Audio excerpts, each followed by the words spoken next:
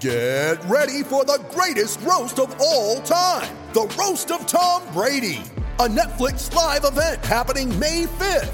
Hosted by Kevin Hart, the 7-time world champion gets his cleats held to the fire by famous friends and frenemies on an unforgettable night where everything is fair game. Tune in on May 5th at 5 p.m. Pacific time for the Roast of Tom Brady, live only on Netflix. You ready? Showtime. On May 3rd, summer starts with The Fall Guy. Let's do it later. Let's drink a spicy margarita. Make some bad decisions. Yes! Audiences are falling in love with the most entertaining film of the year. Fall Guy. Fall Guy? Fall guy. That's what the poster said. See Ryan Gosling and Emily Blunt in the movie critics say exists to make you happy. Trying to make it out? Nope. Because I don't either. It's not what I'm into right now. What are you into? Talking. Yeah. The Fall Guy. Only in theaters May 3rd. Rated PG-13. With threats to our nation waiting around every corner, adaptability is more important than ever. When conditions change without notice, quick strategic thinking is crucial. And with obstacles consistently impending, determination is essential in overcoming them. It's this willingness, decisiveness, and resilience that sets Marines apart. With our fighting spirit, we don't just fight battles, we win them. Marines are the constant our nation counts on to fight the unknown. And through adaptable problem solving, we do just that. Learn more at marines.com. Welcome to Coronavirus and Sports. This is Luis Miguel Echegaray. Today, horse racing.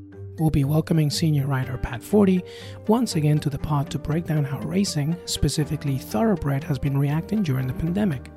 We'll also talk about the historic Triple Crown and its reshuffled schedule, which could prove to be an advantage for trainers and their horses.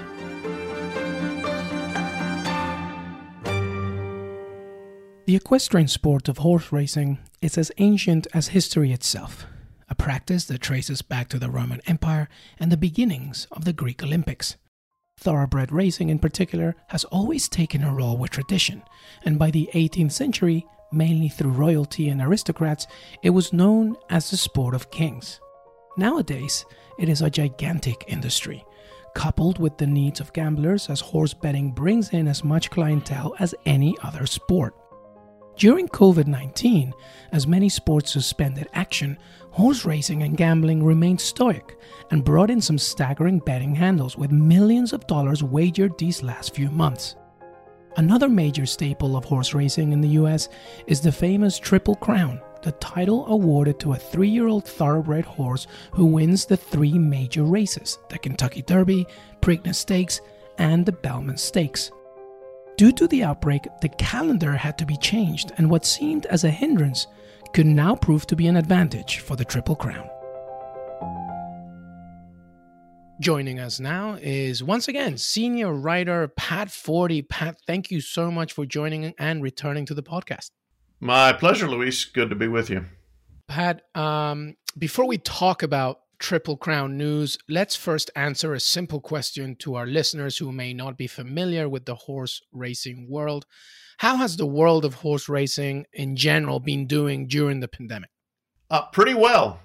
For a sport that's been wildly dysfunctional and kind of couldn't get out of its own way, they've been able to capitalize on the vacuum in the sporting market. The tracks that have been open have been doing an incredible amount of business.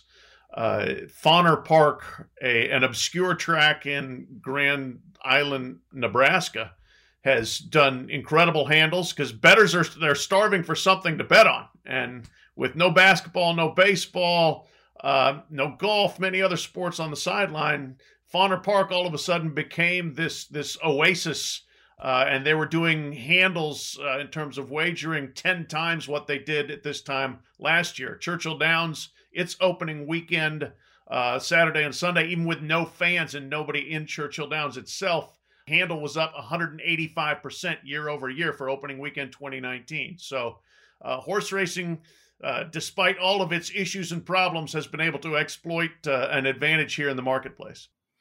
So I think I know the answer to this, but do you think that the close then symbiotic relationship between racing and gambling is really the main reason for the surge, or is there more to it than that?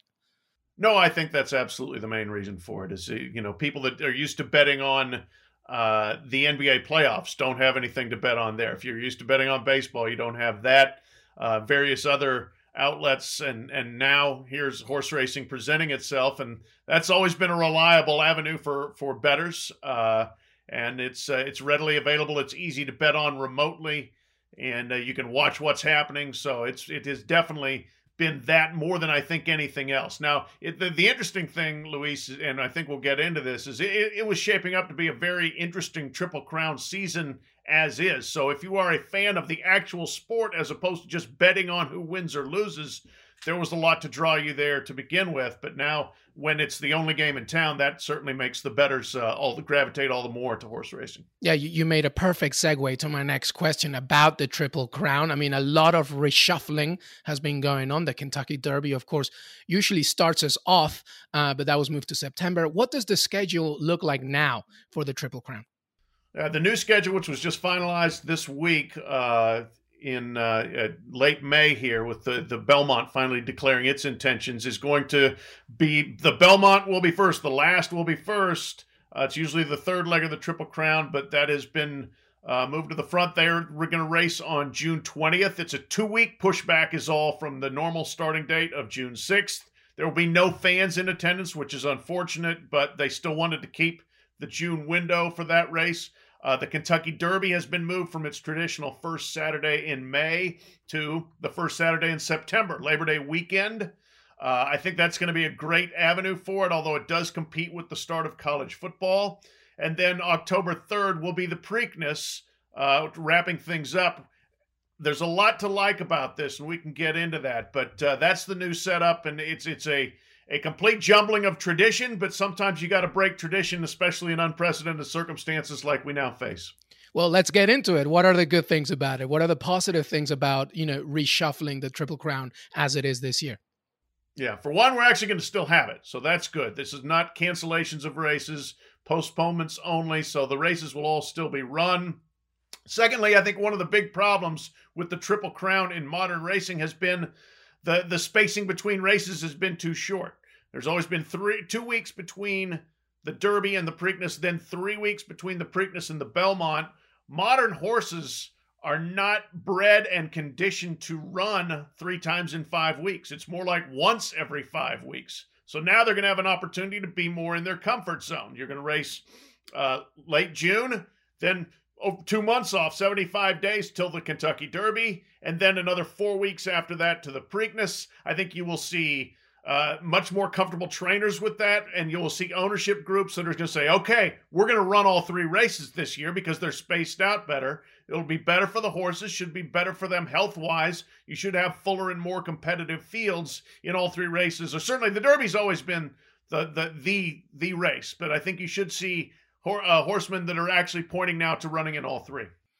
Yeah, that's a really good point. In many ways, it's like human beings, right? Like athletes who, need, especially, marathon maybe, or even the NFL that usually has just one game a week for a team. You want to make sure that you elongate that time in order for rehabilitation of a horse in this particular category. Absolutely. And that's the thing. And it's just not the way anybody really conditions their horses to run anymore. The Triple Crown came about over a century ago, and so what worked then doesn't necessarily work now. I know we have had 2 Triple Crown winners within the last 5 years, but I think those were extraordinary circumstances, and in spite of the spacing between races as opposed to because of. So I really think this is going to be better for all involved parties in terms of being able to see healthy, mature horses run 3 different times at 3 different distances in 3 different places against each other. We'll return after these short messages.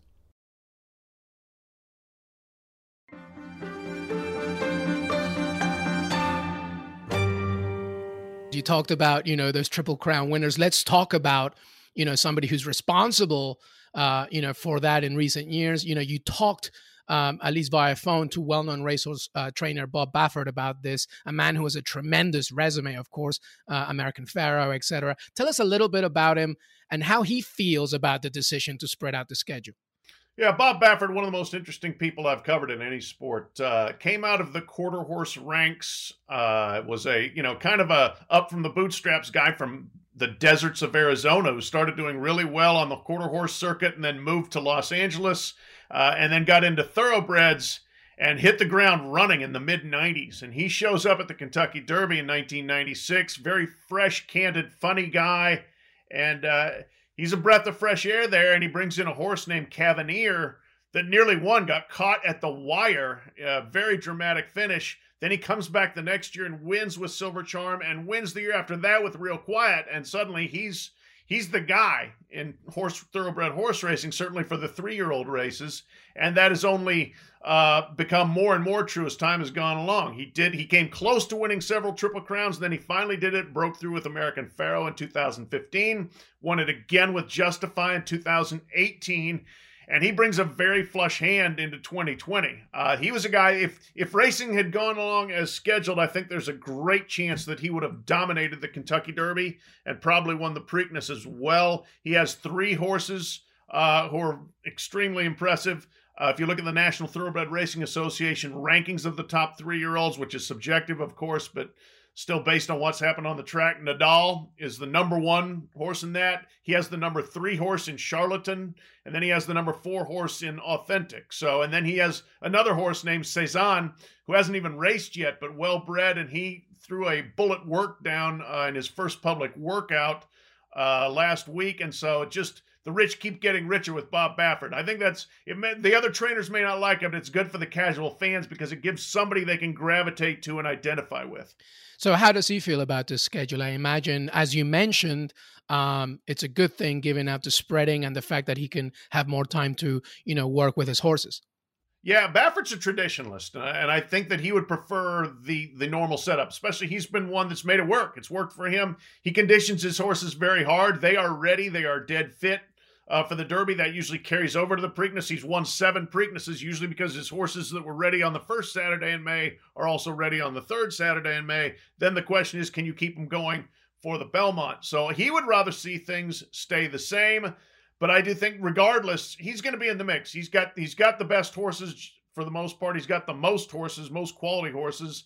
So it's going to work out okay for him. I think the question with all horses, can they stay healthy for long enough? His horses that look so good in the spring, 3-year-olds change. And will they go over the top as the racing parlance and not be as good? Will they lose their top form by the time, we get to September after the 75 days between the Belmont and the Derby? That's always a possibility. There's so many variables and everything, but Bob Baffert will be a heavy factor as usual in this Triple Crown.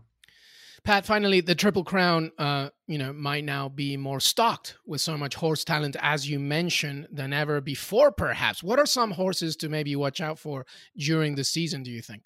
Well, they're definitely the Baffert horses that I mentioned, and then Tiz the Law is the other top 3-year-old. Very close voting in that NTRA poll between Nadal and Tiz the Law about who would be the number 1 horse. The great thing about this, and I'm hoping we get 12 to 14 horses for the Belmont and everybody comes in on top of their game. And for once, we're looking at a Belmont that's really a big, full stocked field because, as I mentioned, it's kind of been a war of attrition as much as anything else. Most horses don't run all 3 legs. Some will just go the first 2 and they're tapped out by the time they get to the Belmont. The other equalizing factor in the Belmont this year will be the fact it's a shorter distance. It's 1 1/8 instead of 1.5 miles. And the 1.5 miles was a real separator. If you're not bred to run that far, if you haven't shown incredible stamina, most people are gonna skip that race. Now at 1.8 miles, I think a lot more people will say that's an accessible race for my horse. So I'm hopeful that we've got a bunch of really good contenders, and the Belmont shapes up as a knockout start to the Triple Crown. So in a way, it favors sprinters as opposed to long distances horses, perhaps. Yeah, maybe not quite flat-out sprinters. That's more mile or less. Right. This is going to be 1.8 miles. But compared to a Belmont that was a marathon, this is a little bit more middle distance for sure. Pat, I got one more question for you. Obviously, you know this sport very well. You cover it extensively. Part of it is the atmosphere, right? The fact that you can just, even if you're not physically there, when you're watching on TV, whether it's the Kentucky Derby or the Belmont Stakes, you see the atmosphere, people dress up for it, drinks, having a good time. That's going to be obviously a part that really is missing throughout all of this. Do you think that that's a major component that people are going to miss more so than anything else, even though these races are going to happen? Yeah, absolutely. No, that's a huge part of it. A racetrack on an average Wednesday can be a little bit of a depressing place. You're going to get some of the degenerate gamblers and maybe not very big crowds, and there's not a lot of atmosphere there. For the big races, the atmosphere is pretty magical. It's a lot of fun. The Belmont certainly will have no fans. I think the Derby and the Preakness are still holding out hope. We'll have to see how that looks come September, October. I would say there's no chance they will have general admission for the Derby, which means the famous 150,000 person throng will be considerably smaller. There won't be an infield scene. I am sure there won't be general admission in the paddock. Hopefully there will be fans in the boxes there, and then the Preakness would probably follow a similar model. But yeah, that's a big part of it is the fashion and the colors and the partying, and it's just a super festive atmosphere. It's a very fun place to be at a track on the day of a big race, and it will feel markedly different at the Belmont for sure. It'll be noticed on TV. It'll obviously be profoundly noticed in Long Island, and that's a shame, but that's the reality of sports as we're looking at it here and now. One of my favorite people to talk to, Sports Illustrated senior writer. The beard looks great. Pat Forty, thank you so much for joining us. Luis, my pleasure. Thank you.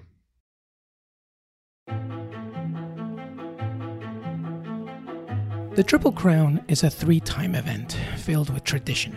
And tradition is something extremely important to the horse racing world. The idea that the Kentucky Derby won't be the race to kick off the celebrations and now will be held in September will naturally feel surreal. But the truth is, we're living in surreal times. And as Pat mentioned in his piece, breaking with tradition can sometimes feel liberating.